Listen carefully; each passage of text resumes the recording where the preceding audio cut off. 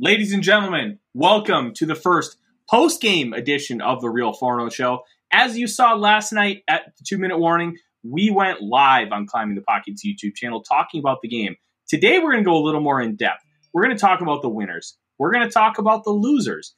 And we're going to talk about Kirk Cousins being ranked at 99 on the NFL's Top 100. We have a lot of fun things to get to while I'm drinking my delicious Lake Monster Brew. Welcome to The Real Forno Show. Welcome to The Real Forno Show. Writer at NBC Sports Edge. Contributor at USA Today's Vikings Wire. Sports Illustrated's All Seahawks. And founder of Substack Run and Shooter. As well as a member of Climbing the Pocket. Dave, Vikings football is back, my man. We have real live football against a different team to discuss here tonight, and I am excited. We've got Mary, Dan, Brian all active in the chat already. We are fired up and ready to go. How are you doing, my friend? I am doing great today. It's Monday. It was a busy weekend. It was great to watch Vikings football, and it'll be even better tonight as we look back after the instant reaction and the overreaction has cooled down a bit, and we get a little bit more perspective on what we saw.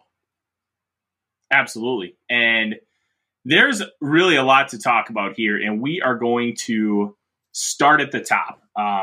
If you listened to the Common Man program today for 5 questions, well, actually 3, but 5 sounds like more than 4, that segment at the top of the 1 o'clock hour, you heard them discuss my piece that I released for the Vikings Wire today with my biggest winners and losers. And we're going to start with my 2 biggest winners of the day, Dave. And that would be Kene Nwangwu and Ty Chandler. Now, a friend of the network, Matthew Collar, really equated the Alexander Mattison quote-unquote hate to being bored during the preseason and just trying to find any narrative to run with. I understand where he's coming from because that is a common thing. But the things that we're knocking Mattison for are things that have been issues for him for his entirety of his career. And not being able to see the whole, having narrow-minded tunnel vision, and not being able to utilize his abilities to hit the hole and explode through it. We're not talking about a new revelation here. And now we have 2 guys behind him who have the ability to see the hole, react quickly, explode through it, and get yards. Yes, was it against subpar competition? Sure. That translates no matter who's lining up in front of you. And Alexander Mattison, I really think, needs to be aware of these guys behind him because he is in one of the worst spots in football. A mid-round pick on the last year of his contract, making more than the minimum, and no guarantees left. Now, Dave, I saw you kind of be like, wait, hold on. Look, if you have the ability to see the hole and explode through it, you're going to get less yards when you're facing better competition. But you're still going to be able to hit more than not because you're able to see the hole and explode through it. I don't disagree with obviously, that. When you face lesser competition, you're going to have more success, and that's normal. But when you have the traits, you have to have good vision, and the explosiveness is more important than deep speed. Both Nwangwu and Chandler have both. Mattison really doesn't have either.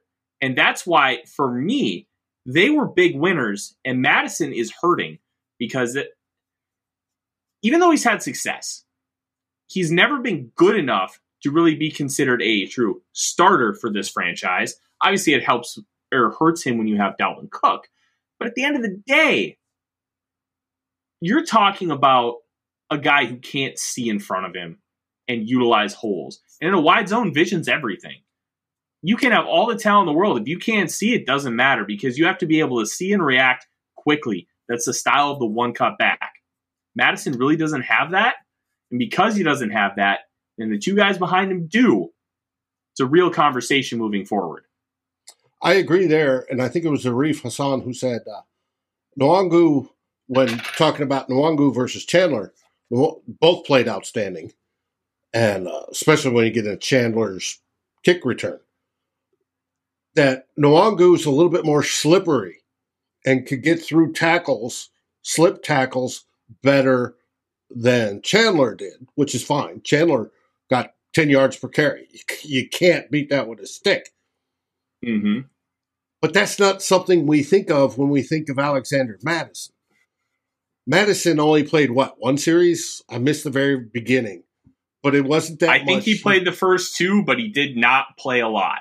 He didn't do well in those. And when Nwangu came in, how many of the ones were still in, right? Of that, the same that went against Mattison. That, to me, was more of an indicator than what Mattison did. And I do believe that because in this case, the running back room suffers from, a wealth of riches, which is nothing wrong with. Let's keep it that way. But I do believe Mattison being in his last year's contract, being a good backup. I'm not saying he's a bad backup. He's a good backup. And he's come in and played for Cook when Cook is out, and he's generated 100-yard games. But he's not the same. He doesn't have that, as our buddy Drewster says, that ability to take it to the house on any play. That's not Mattison. He has the ability to take it for 25 yards, right? But not to the house. He doesn't have that dynamicism, and I probably said that wrong, that Cook has, or that Nwangu and now Chandler look like they have. So to me, that means Mattison could very well be expendable. Could it be used in trade bait to get something else we want, like a backup center or whatever? Sure. But we'll have to see. We'll have to see how it hashes out over the next two games. Yeah, it's really interesting. Dave, I want you to go in your Twitter DMs and check, because there's something I want you to share with the class here as we continue to talk about Alexander Mattison.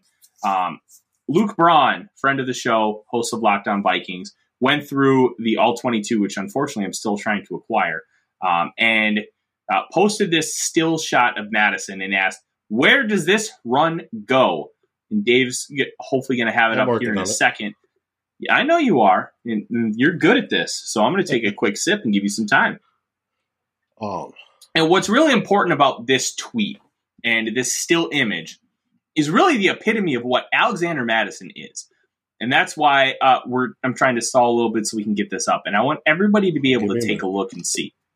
Because Mattison at the Seattle game is honestly peak for Alexander Mattison. If he just sees, I can just go to the outside, get 3 yards, and we have a victory. But instead, he chooses to just push right behind the right tackle, and then all of a sudden he's still short.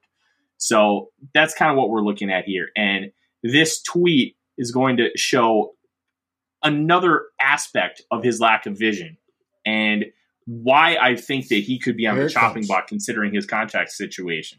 All right. Which way did he go? Here's the picture. All right. So you see Mattison, he's got the ball. He's in the middle of a gaping hole. In theory, Mattison should just continue veering off just a tiny bit to the right and keep going straight. Unfortunately, no. That's where his blockers are. He decides to bounce it back to the left around Darrisaw, completely ruining his leverage, because what Darrisaw has right here is he's blocking 94. He has a seal block, and he's sealing off the lane and alley for Mattison to just run straight through. But because Mattison decides to go around, I'm trying to go this way, and you're trying to keep me from going that way. So all of a sudden, 94 can just go over and make the tackle. This is the issue with Alexander Mattison. It's been consistent throughout his 3 years. Has he had success in the opportunities that he's been given because Dalvin Cook's been injured? Absolutely. Has he been good? Yes. Is he ever going to get better than he is now? No. And I think the dynamic skill set of Ty Chandler and Kene Nwangwu offer more excitement. And when you talk about a team that's going to carry 6, potentially 7 wide receivers, considering special teams and what they try to do on offense, playing a lot of 11 personnel, you're not going to keep 5 running backs because C.J. Ham is almost a given to keep on this roster, especially with the lack of tight end depth. Madison all of a sudden potentially becomes expendable. I'm still looking at this with this picture in awe. And like I said, I missed the first couple series messing with my NFL login. Thank you, NFL Network. Yep.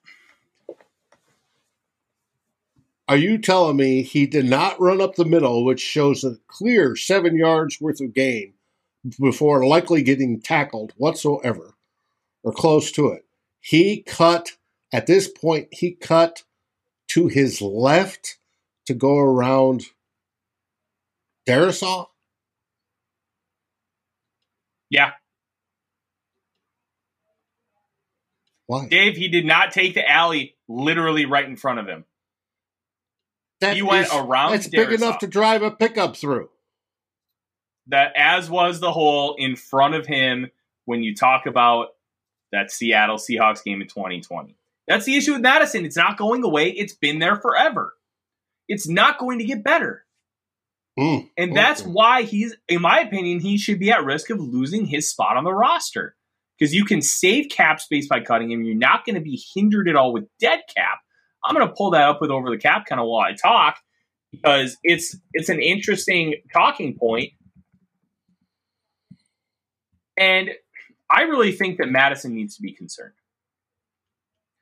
Alexander Madison, if you cut him, you're looking at $205,000 in dead cap, a $965,000 savings. His cap hit this year is $1.17 million. Now, we're going to go to Ty Chandler, the guy who would take his place. Ty Chandler's cap hit is $779,000. So, if you look at these two individuals, and you're talking about, hey, I have them equal. Everything's equal about them, including their age, ironically, which is weird for a running back, but Ty Chandler did not get a ton of usage, so there isn't a lot of tread on the tires. If you look at them and say, hey, we have to keep one of these guys, but we don't know who to keep, what's the first two things you're going to look at, Dave? You're going to look at age, and you're going to look at money. Madison and Chandler tie in age. Madison loses in money by a couple $100,000. And considering you have to incorporate practice squad and in-season transactions for the salary cap, Madison could easily be out of a job here. And it needs to be a real conversation. And for as much as we respect Matthew Coller on the show, I completely disagree with him, because Matthew's not right all the time. Just ask his wife. I know. Ask my wife. She'll tell you the same thing. Love her to death. But what can you say? So this is one of those things where it needs to be a real conversation. And especially with a new regime, Dave, they have no attachment to Alexander Madison. They have no attachment to any of these guys except potentially Kirk Cousins and Johnny Munt. I would like to see, because we are rich at the running back position. I'd like to know if Kwesi floats out, a player trade that includes Madison. We don't need future draft picks, preferably. But if he can get, close to a decent trade value, somebody that needs it. Now, they may have to wait till closer to the beginning of the season and hope some team loses their, a running back that they need Madison. But who knows? Or, they may get to the end and just say, hey, sorry, we're going to save the money. Nice to know you. But who knows? Who knows? We'll watch. We still have 2 more preseason games plus the practices on Wednesday and Thursday of this week against the Niners. And what's really curious about that is if he has a good week of practice, maybe the 49ers decide to take a shot on him, because Elijah Mitchell is going to be out for the entire preseason with a soft tissue injury. Tyrion Davis-Price is a 3rd-round pick this year, but their 3rd-round pick last year didn't do anything. Trey Sermon basically got in the doghouse right away, and Mitchell was able to take that job over. He could potentially be trying out for the Niners. Preseason, you're trying out for everybody. So it's incredibly important that you play as well as you can. Let's move on to the biggest loser of the week, Dave. And that is your best friend, Sean Mannion. He looked like he didn't belong on a football field. He was not just bad, he was atrocious. He was making poor throws, poor decisions, not really moving in the pocket well. I mean, we kind of knew he was a statue, but he was just downright bad, Dave. And this is something that we've known for a long time. He was hired explicitly to be Kirk Cousins' clipboard holder. Well, if he's that good as a clipboard holder, which, as we heard last night on the post-game show with Flip Mozzie, is he really that good at being a clipboard holder? Like, there's a real question he's not. And, like, if he's that good at it, cut him. Give him $400,000 and tell him, hey, you're a new quarterback assistant. Okay, done. Like, yeah, or you're Kirk Cousins' teddy bear. Yes, fine. Yeah. Good. Do it that way. And at the end of the day, that kind of means Kellen Mond's a winner, right?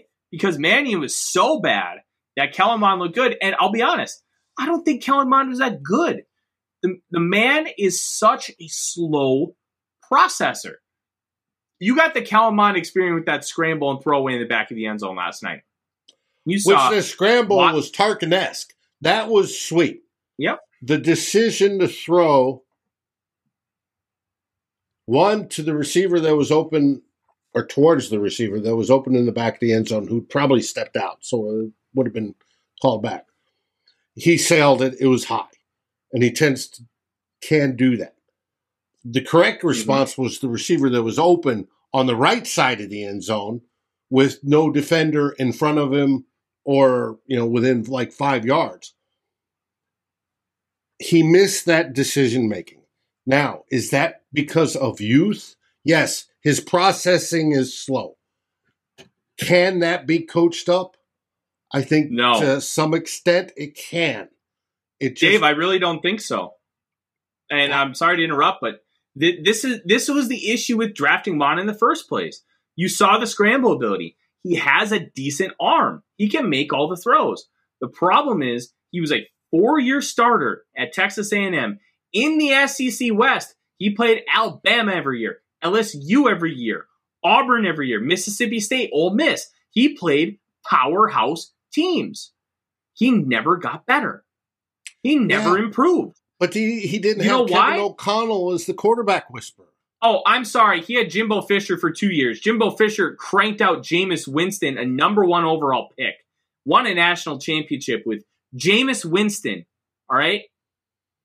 I'm sorry. I'm not using that as an excuse. Kellen Mond between the ears does not have it when it comes to seeing a football field, and he doesn't have it when making quick, confident decisions. And it shows. When a guy is wide open, Dave, he makes the throw. He cannot throw with anticipation. He cannot throw a guy open, and he struggles to do some of those basic things. That throw to the kid from Miami, I forget his name. He was already open. He didn't throw him over the top. Was a sweet timing pass, right? Yes, it was. In the bucket, in the corner, right? That was a sweet timing pass. He did that perfectly. There was nothing wrong with that. But did Kellen Mond? All right, we already know Mannion played like garbage, in our opinion. Yes, right, and wholeheartedly he played like garbage. Did Mond?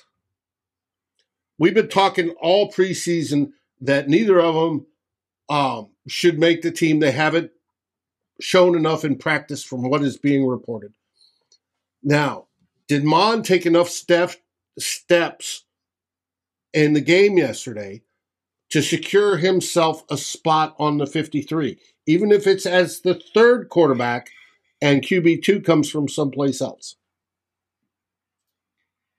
I think Mond is going to make this team because he's cheap. And unless you have a guy that becomes available, and usually there's a backup quarterback that's good that becomes available. I don't know. If Case Keenum becomes available, I'll take him. So I want to respond to Daniel's comment, and it's in turn respond to yours, Dave. The 2 touchdown passes were 1 in rhythm, 2 his first read. He can do those things. But in reality, every quarterback that plays in the NFL can do those things. They can do the first read in rhythm, make a capable NFL throw. That's not what we're talking about here. We're talking about doing the stuff that makes you a starting quarterback in this league. Throw with anticipation. Have chemistry enough to be able to throw guys open. Hey, if there was a defender draped all over Albert Wilson, does he have the confidence to lay it out to the back corner of the end zone and make a contested catch style throw? I don't think so. Those are the little nuanced things that separate him from being a starter, a starting caliber quarterback. I really don't think he has it in him, and he proved to me yesterday, even with the good, because the good was good, and it showed that he could be a relatively capable backup. I don't think he will ever develop like the hope was initially, and I think that's the bigger root issue here. If Kirk Cousins goes down for 6 weeks, do you trust Kellen Mond to win 3 games? I give him a whole lot better chance of winning games than I do. That's not the Sean question. Mannion. I think that, Dave, I think that's a given. But my question for you is, do you trust him to win 3 out of 6? No, that's where I've talked about we need to look outside for a different quarterback. Bingo. That's where I'm at too. I think if you have a guy like Case Keenum who becomes available, hell, I would take Mason Rudolph over Kellen Mond. Mason Rudolph has his issues, but I think he can win more games than Kellen Mond given the same situation. Well, you saw the show on Sunday, the pregame show with Darren and I. We went over every possible good, decent backup quarterback possibility that's available in the league. And Dave, I think that was a great segment. Do you have that list in front of you? I could look it up real quick. Yeah. Well, while you do that, I'll kind of keep talking about Mond. And I think one of the reasons that makes Mond a draw for this football team is the contract. He's cheap. He's built in cheap. And I'll pull up his over the cap. His over the cap's not going to be too much different from what Alexander Madison is. Because he's only a third rounder. He's a high third rounder. So his cap hit this year, $1.187 million. If you cut him, you only save $318,000 this year. In 2024, the cap is probably going to be around $250 million, $1.66 million. You're not talking about a guy who's going to make a ton of money. And that is a draw, especially at the quarterback position. That was one of the reasons why the Vikings took a chance on him. I will still fight that they should have taken Davis Mills in that spot. And I'm okay living on an island. Raymond says, training. Question on training. A leader's supposed to train so they can do what they're supposed to, right? Doesn't always work. And GMAC, I think it was, said earlier that I'm looking for it real quick. Scroll. I missed it. So let me respond to Raymond quick. Something about he got better and better, even though it was slowly, incrementally during his college years. Could that be that he's just a relatively slow learner, but he right now is adequate enough to be on the roster? We'll watch what he does in the next 2 weeks to see if he takes steps. Now, the question whether he's good enough to be a backup or not, that's a different story. He may not be there yet. And I think both you and I agree he's not there yet. But can he, if he's taking steps forward, if he's improving slightly, does that not make the minimal investment you have in him, a third rounder, worth it at least to see for a little while? I think so. I want to respond to Raymond's question, though, because, Dave, I see where he's coming from. You, Dave, served in the military, and I am forever grateful for what you did for this country. But I'll say this. On the battlefield and in military training, is 100% different from the football field in this aspect. You are making a choice to go in the military, and when you're in boot camp, you kind of get rewired a little bit. And please correct me if I'm wrong in this, because I am not a military guy, but I understand basic concepts. In football, you have been doing the same thing over and over and over and over and over and over again, to a point where it's so repetitive that if you want to change your arm mechanics, you have to throw 10,000 footballs in order to alter that. Well, most of the time, is where you get training is where you get rid of bad habits and learn and ingrain new good habits. There was at the beginning of this season sometime where the coaching staff had talked about how Kellen Mond's throwing motion was all wanky and was not good, and his decision-making wasn't good. They were going to rebuild that. So we saw some of the deals. It takes time to rebuild it. We associate it with golf, right, and kicking. If you want to change your swing, you're going out to the driving range. You may hit 200 slices, right? But if that's in the process of trying to train your body and your brain and your muscle movement in a certain way so that you can fix it, you do that. I think he's in that process. I think O'Connell has him in that process of rewriting what he did in college versus what is required in the pros. I'm willing to give him time on that. What we saw late in yesterday's game, now in the first half of the game, he wasn't spectacular. He was better when the competition got diminished and they were playing the 2s, 3s, and 4s, right? As long as the game went further on, the better he got. The more in rhythm he got, the more he set. That, to me, is part of that repetition. It's part of, in the military, if we're going to the range to shoot M16s or M4s, right, we're going to sit there and we're going to start out at the very beginning. We learn all about the weapon. We learn how to tear it down. We learn how to clean it. We learn how to put it back together. We do that in our blindfold. And before we even get the opportunity to shoot, we learn all about it. And we, any preconception we had before, we ditch those for what is now. And then we get out there and we go through the motions. We go through the different positions for shooting. We go through the different techniques on how to sight down the barrel.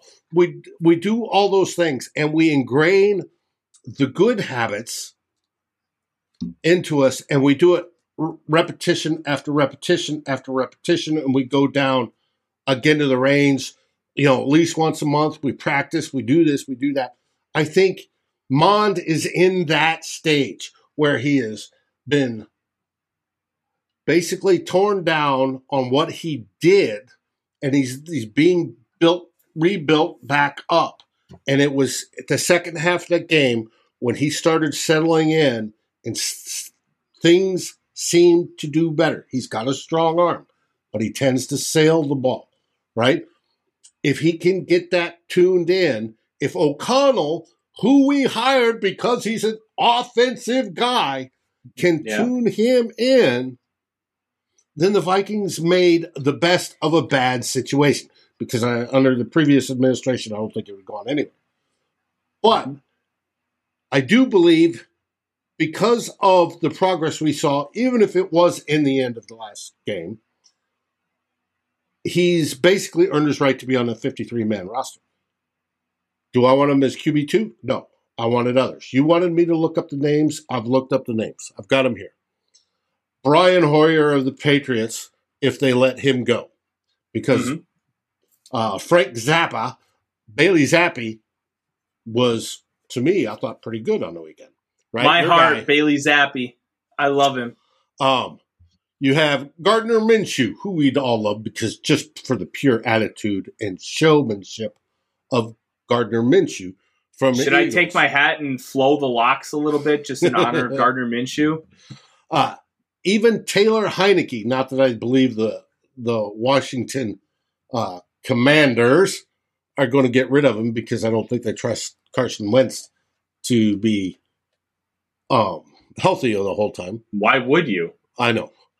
Nick Foles of the Colts, if they're good enough with their third guy, You have Mason Rudolph, as you mentioned, if they're happy with Mitch Trubisky and Kenny Pickett, which they may be. That's not a bad deal. We came up to everybody's dream spot is Jimmy Garoppolo, because obviously he's on the same level as Kirk Cousins, depending on how you view that, but he's not available presently. If the 49ers release him, he becomes a free agent and then doesn't cost much because the 49ers are paying a big chunk of his money. And then the last one, who Score North has advocated for, and makes sense because he played on the Rams, already knows the system, and is presently a free agent, and I'm surprised the Vikings haven't brought him in to kick the tires, check the oil, is Blake Bortles. Any of those guys would be better than Sean Mannion. Interesting, Dave. No, I'm thinking here. There's a couple that I like, but in all honesty, those would all be better than mine. And I'll say this. I disagree with the premise that I think Kellen Mond can learn how to process that much quicker and grow inherently more than we've seen him, because he really didn't grow that much at all from his freshman year at Texas A&M till now in that department. Will I completely shut the door on him figuring it out and growing? No. I will give him a fair shake throughout the rest of the preseason. I'm just telling you what I know and what I see. And what I know and see right now is he's not it. He'll never be it. And the only reason you keep him is because he's an inexpensive backup. And somebody, I think it was Daniel in the chat, asked, Ponder or Mond?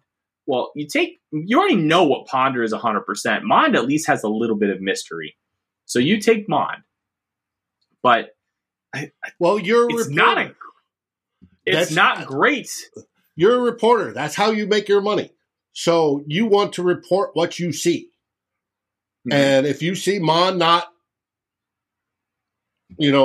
up to speed, then that's what you report. Judd reports that way. But once you get into commentary, which is what I've done for over 2 decades, is that I can take that and then say, yeah, but I'm seeing some other things, and these other influences may do it so that in the future, be it Wednesday and Thursday, Saturday, a week from Saturday, we see a little bit of progression. And then once we get down to 53, we may see him kept on the squad as the QB3. That's my purview. Your purview is, this is what we see. We're not seeing a whole lot of change. Don't expect much. And that's what we want from a reporter. Mm-hmm. It's tough, but I do think that he's a good enough value unless you find a significant upgrade to be able to keep that QB3 or that QB2 spot. But if you are really continuing to be all in, you have to upgrade that spot. Like, it really depends on your mindset. Are you okay if Kirk Cousins tears his ACL week 4? Are you okay with Kellen Mond starting 13 games? That's the question you have to ask yourself. And honestly, for his development, it might be the best opportunity, because then you're going to find, hey, you have the first team offense. It is your show, sink or swim. And we can see on that. But we need to continue on because we've already been going for 35 minutes and we've only gone through 2 winners and losers. So I don't either. I could talk about this all day. So the next winner, Dave, Brian Asamoah, linebacker, 3rd round pick. I was not a big fan of it at the time. And I thought that, I'm like, really? We're going to get like a money backer? Like what's kind of the thinking here? And we're starting to see the thinking. Because what Kwesi Adofo-Mensah, albeit with Rick Spielman's scouting staff, what he prioritized was quickness, explosiveness, that 10-yard split. Asamoah, I believe, is in the 98th percentile in 10-yard split. He exploded multiple times on Sunday. Exploded through so well on a 4th down, he completely altered the running back's course, and they ended up getting a first down. He had 2 plays later on that drive. One on a trap pitch where pinch and pull, I think is pin and pull. That's what the concept is called. And Asamoah is standing essentially on the second level in the A gap on the right side. The pin and pull is to the left. He explodes all the way through and gets a tackle for loss. That's some next level stuff. He has the athleticism to be able to take advantage of those situations. He needs to figure out the rest of the game. He needs to be mentally sound. He needs to learn how to shed blocks a little better, understand rushing lanes just in a little bit of a smarter manner. You see the canvas. The canvas is great. He is a modern-day linebacker with quickness, explosive twitch, and he's going to be able to do a lot of different things. I think that he's going to need time, Dave. More quasi-safety linebacker type of guy. Yep. He had some great plays. He had some other ones where, like I said yesterday, he got swallowed up on one that I saw. But there's other ones that just the instinct and seeing what's going on and the speed to get there and blow it up, good tackling. I think Asamoah will beat Troy Dye out for that third linebacker or the backup linebacker spot when it comes to this team, because I think he already did. I think when it comes to losers, Troy Dye, even though he played a boatload of snaps yesterday, and I don't understand why, wasn't that great. So Asamoah, I look forward to seeing it. Remember, folks, he's a rookie. This was his first game, and there were signs of just absolute brilliance there. Yeah, absolutely. And we're going to talk about another draft pick who I didn't write about, but deserves the praise. Dave, I want you to get your big round belly out, because we are going to talk about Ed Ingram. And I know it's a little bit of a sore subject because we know about what his past is. But on the field, Ed Ingram was a machine. He was not getting pushed back in pass protection. He was looking for work in run blocking. And one of the issues that with Ed Ingram that you're going to see, he gets a little too anxious and over-aggressive in trying to find that work. Sometimes he over-pursues. And he showed that a couple times last night. If he can play a little more calm, calculated, and within himself, you can see a guy who will be able to take things to another level. And he was the best interior offensive lineman for the Vikings yesterday. Jesse Davis had a pass blocking grade of 4.7 in the NFL. Dave, Jesse Davis, the traffic cone. We're going to call him Jesse, the traffic cone Davis from now on. 4.7 pass blocking grade. Gross. He was everything that every Dolphins person I talked to That's a compliment. was telling me. Yeah. Traffic cone. Bad. B-A-D bad. Ed Ingram, look, we finally found a right guard that we think can play, and he's got a checker pass. That's like the most likely thing of all time. Now, yeah. How long has it been since we've had a right guard that can play?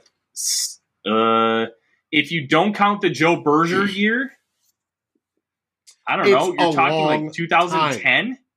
You're talking Steve Hutchinson era. Well, Hutchinson played left guard. It's a long I can't remember who he had opposite him, but they had good players there. Like right. Anthony Herrera was a very serviceable player, and that's all we're asking for. We're asking for another Anthony Herrera. Be good. Be okay. You don't have to be great. Just be average. That's all I want. Brian's answer. David Dixon. David Dixon. You are probably correct. That might be the last time we had a consistent right guard, yeah. It's been a long time. At least we've had some left guards, but right? Oh, yeah. All right. We're going to move on to the next guy because I want to talk about him, and then we're going to get to Kirk Cousins. Oh, wait a minute. I said second best in the league, second per PFF scoring, players that played a minimum 30 snaps. Ed Ingram was second highest rated out of the entire NFL in week 1 of the preseason. Dave, I'll repeat that. God bless America. Second highest rated out of the entire NFL on week 1. And he's a rookie. He should easily win that starting job and be starting come September. Bingo, bango, bongo. But we're going to talk about a guy who was not good And this is going to come as a little bit of a shock, but if you read my Vikings Wire piece, you'll know. DJ Wonnum. We've heard reports. Friend of the show, Arif Hassan, has said he's looked much better in camp. It looks like he belongs. The problem was, last night, he looked like he did last year.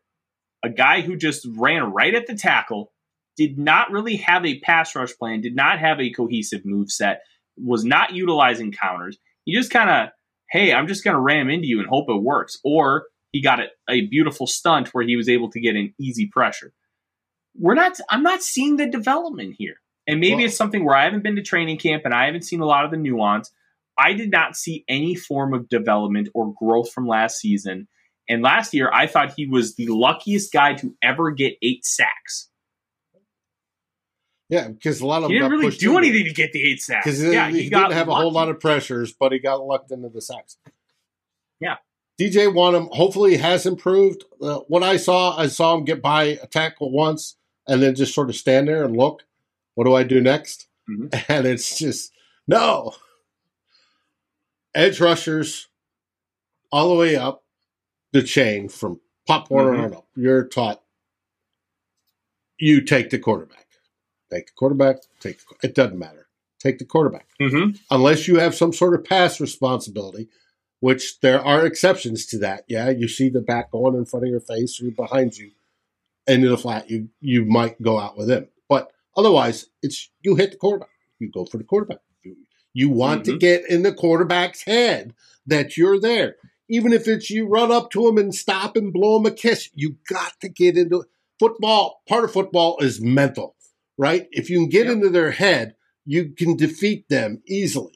I don't see that with Wonnum yet. I do think he's adequate. I'm not disappointed that he's on the team. He is better. He's better than other players at that position across the league. Do I think he should start? No, absolutely not. But am I okay with him right now as it sits on the second string? Yeah, I'm okay. We have, but there's other guys fighting and nipping at his heels. So I think Patrick Jones.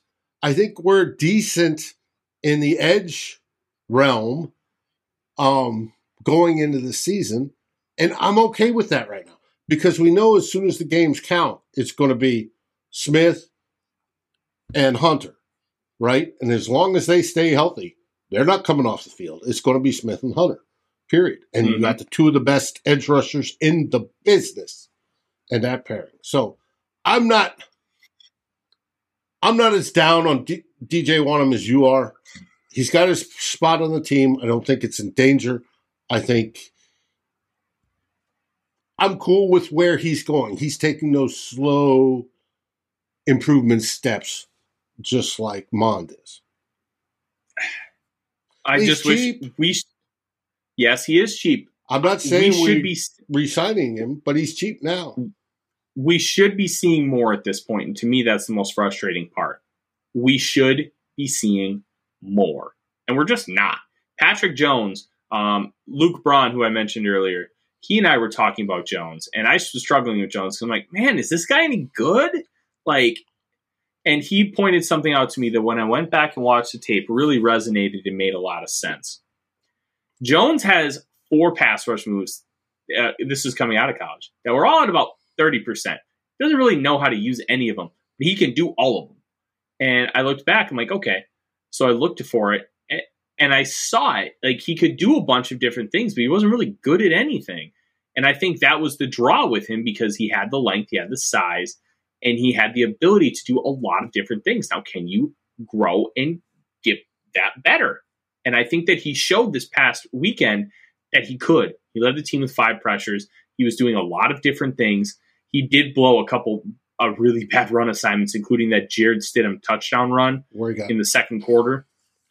But as a pass rusher, I thought that he was much improved, and this is a guy that I want to see rotating in throughout the course of the season. Wonnum, I didn't see that, and I want to see more. I want to see Wonnum grow and develop and be better. We all want that. we're not talking about these guys like we want them to stink. We want them to be better. We're just being honest. Like, I want to see more from Wonnum. I want to see from Wonnum what we saw from Patrick Jones. If we can get that, then we're sitting in a good spot. Joseph, Wyatt Davis, pardon my French, I don't fucking know. I don't get it. I don't understand how he went from being that good to all of a sudden being an absolute dumpster fire as far as his performance on the field. It doesn't make sense. We know that there were some issues in training camp last year with his weight. I've heard rumblings of off-the-field issues. But at the same time, you saw how good he was in the Big Ten consistently. 2-time All-American. And he was supposedly working out with an offensive line specialist this summer. But nothing seems to be sticking. And I don't get it. Come tomorrow, he may be one of those first five that is released. It wouldn't shock me. And it's tough because he was a third-round pick last year, which I thought at the time was a value. Because if he would have come out after 2019 in the 2020 draft, he would have been a first-rounder. Yep. First-round pick. And maybe early second because he plays guard. But that's how everybody valued him. He was valued that highly by the community. I don't know what happened. Now, we're going to find more out as soon as, like, the second his Vikings tenure is done, because they're not going to want to trash a guy that's here. But you're going to start hearing rumblings about it, and I'm very intrigued to hear what those rumblings are.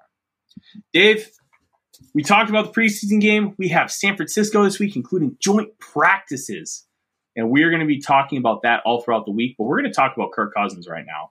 Everybody's favorite topic in Vikings land. And everybody knows how I feel about Kirk Cousins. And he had finished 99th out of 100 in the NFL Top 100. 99th. He was selected 99th. Mm-hmm. And GMAC, yes. Yep. I remember. Yeah, we're gonna make fun of Ted for both Elfline and Davis. Don't you worry, especially because he makes fun of my beer selection. Well-deserved fun. Yeah. And Kirk Cousins at 99 makes some sense. And I'll tell you why. He's between, at any given week, QB8 and QB15. I think if you average it out, he's between 11 and 15. Mm-hmm. And I think when you talk about QB 11 to 15, that's not an unfair spot. If you didn't make the top 100, I wouldn't have been offended because he's between 11 and 15. Now, the players vote on this season, but okay. Yep. Next year, he should be a bunch higher. He should be because of the offense that he's going to be playing in and how they're going to be utilizing this team. But considering the season he was coming off of and how his struggles directly equated to losses, the Vikings allowed 128 points in the last 2 minutes of the halves. Over a third of those points came directly off of an offensive 3 and out. That's on Kirk Cousins, man. You can't spin that. That's on Kirk. He put the defense in a situation where they had to deal with it, and he could have stopped it. He could have. Oh, they could blame it on the play calling as well. Yep, and you know what? If he duplicates that performance again this year, I get a Barry Kirk, and it's all Kirk's fault because the play calling changed. They improved the offensive line. And that's why this season there's no excuse for Kirk. He's got the modern offense. He's got a coach that believes in him, a coach he's worked with before. He's learning the concepts, as he says. Now, most concepts are always the same. It's just how we name it, right? But there's a few tweaks and a little bit there, and he's learning, hey, my progressions, rather than look here, check, go down next 2, 3, 4. Now it's O'Connell wants him look here, even if there's a chance the window throw the ball type stuff. He's learning that. Mm-hmm. I suspect he will be much better this season. And this season is the no excuse season for him. Yep. He's got everything he now wants, right? There's nothing more. And if you start blaming the old line again, sorry. They're improving. They're working and improving the O-line. And as I quoted this week, PFF wrote last week that this may be the best O-line he's ever played with. So he's got to step up. Will he? I think so. I hope so. I don't want to see a 500 season. I don't want to go 8-1 and tie with Detroit Lions. I want to see a 12-win season. Can he do it? Yeah. I hope so. And we'll see the first parts of that this week on the joint practices against San Francisco. Because I don't think we're going to see a lot of him in the San Francisco game, preseason 2. But I think we will. We're going to see more on Wednesday and Thursday. I think we're going to see a decent amount of Kirk Cousins on Saturday afternoon. And here's why. The second preseason game becomes the de facto third preseason game in the 4-game format. I think we're going to see a decent amount of the starters. They're going to get some run in this new offense and get a little more comfortable. I think we're going to see them into the second quarter, and then they're going to pull them. That's my opinion. Kevin O'Connell may decide, no, I don't want them playing at all. Deal with it. Kind of like what we saw with Adrian Peterson after the ACL injury. But I think we're going to see a bunch. And I want to keep talking about this Kirk Cousins thing because, Brian. Yep. Yeah, he's got to step up. No excuses. This will not be an avenue for Kirk Cousins' excuses. He's got everything he needs. Figure it out. If you can't figure it out, you're not worth the money you're being paid. It's that simple. And part of the NFL Top 100, which is voted on by the players, and there's some issues with how some of the players. It's a popularity contest. It's no different than the modern day Pro Bowl. Mm-hmm. Hey, Dave, I want you to pull this comment up from Raymond. It's about 5 comments back. I think this is important to talk about as we continue this Kirk Cousins conversation. If he balls out and does better, I will give him credit. I will. Because you know what? He got everything that was an issue was fixed. And if he figures it out, he will get all the credit in the world from me. I don't know if that's going to happen. And I'm going off of what I currently know. What I currently know is I have reservations about him being able to do a Matthew Stafford. Because Kirk has had good situations. Whether you dislike the play calling, whether you dislike Zimmer, both are very fair. The offensive line play has not been great. He also had elite skill players around him and didn't play for the Detroit Lions. He also had multiple top 10 defenses. Like, we're talking about a player who had things around him and still couldn't do it. If he does it this year, Raymond, you will see me eating crow, and I will give him all the credit he deserves. But and like I said, if he wins the Super Bowl, I'll help design the statue. Mm-hmm. On the flip side, Raymond, you're going to get what you always get from me. I'm just going to tell you what I think, and I'm going to give you reasons why I think it. And it's okay if you disagree with me. That's great. That's what makes these shows fun, because I look at the comments, and some of you guys agree with me, some of you disagree. Sometimes it's a unanimous either way. And I think that's awesome, because we can play off each other, and we can have a good conversation about these things. And then when you guys drop in comments like Raymond just did, that just makes the show better. So I thank you. Keep hitting like and subscribe and help us grow the network. But last part about Kirk Cousins in this top 100 list. Justin Tucker, arguably the best kicker of all time at 96. Don't have an issue with it. The greatest kicker of all time being better than an average to slightly above average NFL starting quarterback in 2022. I'm fine with that. I don't really have an issue. If you do, that's fine. I don't think it's worth debating. It is what it is. The one I did have an issue with was Mac Jones. Mac Jones freaking stinks. I don't think he's any good. He has an absolute limp, al dente pasta noodle for an arm. He can't make the requisite throws. Bill Belichick didn't even trust him to throw against Buffalo in wind. Popularity contest. What's the market size of New York versus the market size of Minnesota? But Dave, this is voted on by players. Still. Not media. Still. I get that. It's a popularity contest. How many players think like Kirk Cousins versus Mac Jones? Listen. This is part of the sphere right now, and we're just going to have the conversation. I'm going to tell you what I think based on what the list is giving me. You're right, Dave. Well, let's get the content.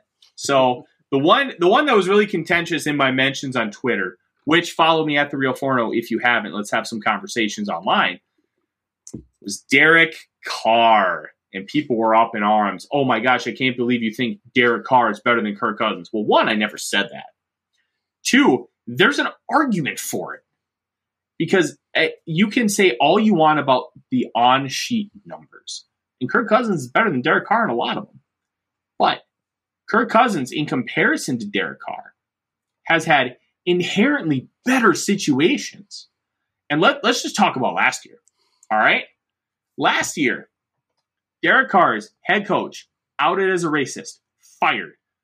Star wide receiver, gets behind the wheel drunk, kills 2 people. Cornerback, also a first-round pick the previous year, cut. Now, that doesn't directly affect Derek Carr, but at the same time, it impacts the team. You talk about all these things, and then the injuries and atrocious performance by the O-line. Derek Carr still led that team. It felt like by himself to a playoff berth. He has that ability to put the team on his back and take them places. Now, there's an article from Mike Sander, The Athletic. I highly recommend you check it out. It came out a few weeks ago. 50 different NFL personnel, all throughout the chain of command in the team, ranking their quarterbacks based on tiers. Derek Carr was comfortably in tier 2. He was at 12. Kirk Cousins was at 15 at the beginning of tier 3. This, to me, was the most interesting part. This is what everybody talks about Kirk Cousins, but this is Derek Carr. A study conducted last season showed Carr getting worse support from his own defense and special teams than any of the 41 quarterbacks with at least 3 years as a starter over the past decade. The Raiders during the past 3 seasons ranked 12th in offensive EPA, which I think you can credit a lot to Derek Carr, and 32nd in combined EPA on defense and special teams. The latter component explains why the team only has a 25-24 record during that span, despite good production from the quarterback. Derek Carr carried that team to a playoff berth. Kirk Cousins, outside of maybe 1 or 2 games, does not carry the Vikings. In comparison, he is a guy who works here. That's honestly, that's all I'm going to say about it. Carr is an easy target because he doesn't have some of the stats, but you have to contextualize everything and look what he's had around him. How big of a shit show the Raiders have been over the past 20 years since they made the Super Bowl with Rich Gannon. It's been bad, and it hasn't really gotten a whole lot better. Now it seems like it's on a good pace. I have no problem with Carr being ahead of Cousins. Would I rank Carr ahead of Cousins? I don't know. I haven't delved into it because, quite frankly, I don't care. I think they're in the same tier. They are in the same tier, and I said they that. have plus or minuses and different, personality categories. Carr's the better, alpha and come from behind type deal. There's probably gets along better with his teammates. But they're in the same tier. All right, let's talk 3 things real quick, and then we're going to get out of here because it is 9 o'clock. Dan Henneman, great friend of the show. We appreciate you, Dan. 4th quarter, 2 minutes left to take Carr over Cousins 113 times out of 100. I'll be honest, I probably do too, because I think I can trust Derek Carr. He has that extra something in him that Kirk just doesn't have. And that's not necessarily a slight on Kirk. It's a positive on Carr. Some guys have it, some guys don't. Some of the greats didn't have it. Well, think of some of the old quarterbacks the Vikings have had. They've had that attitude, Yeah. That and that wins games, believe it or not. It does. Andrew, do you draft a quarterback in the first next year?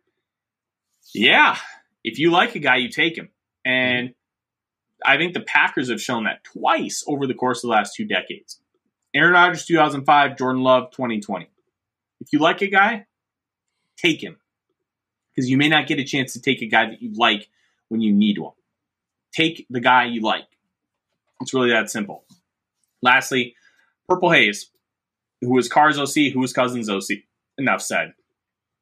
I don't know. After John Gruden got fired, they were about the same. I don't really... Excuse me. I don't think that's a good argument. Like, Carr carried a team that was in complete disarray to a playoff berth. Mm-hmm. Kirk Cousins didn't. And that's always been the biggest differentiator between the two. You got the hiccups. I do have the hiccups, but my good Lake Monster brew was able to kind of fix that. In the meantime, that is the show. I want to greatly appreciate and say thank you to everybody in the comments saying, you guys were awesome. You guys were continuing a good conversation in there, reacting to what Dave and I were saying, and we were able to interact with you guys. And honestly, that's one of the best things about what we do here. Make sure you check out our good friends at Lake Monster Brewing in St. Paul. If you ever go to Blackstack, which is one of my favorite breweries, just down the street, check out Lake Monster. They are just as good, if not better. You can hit both spots up. Can Wonderland's in the same area. It almost sounds like a brewery pub crawl. Bingo, bango, bongo. Like Lake Monster, great people, great beer, great atmosphere, and they have really good food trucks that park out front. You're going to have a good time. And tell them that we sent you. They will greatly appreciate it. In the meantime, we will be back next week, Dave. We will be talking about the after effects of that San Francisco 49ers game. Along with that, we're going to continue to progress throughout the season. We're going to talk a little bit more, something we're trying to get to tonight, talk about the over-under for the Vikings win total. It was a question that was asked of us yesterday. I said I was going to talk about it tonight. I apologize. There is still time to get those in. We will be talking about it next week. If it's 9.5, I'm smashing the under, and we will break down why next week. Vikings are going to win more, baby. You know what? I hope so, but from a betting perspective, I'm not touching it either way. So in the meantime, thank you very much for joining us. For Dave, boom, I'm Tyler. And there's one thing that we like to say on these Mondays that we make purple, and that is Skol Vikings. Skol Vikings! Thanks for watching. Like, subscribe, and ring the bell, and rate us on your favorite aggregator. And a special shout-out goes to our partners, The Daily Norseman, where the best Vikings content can be found, and to Lake Monster Brewing, home of the best beer in Minnesota. Skol, everybody.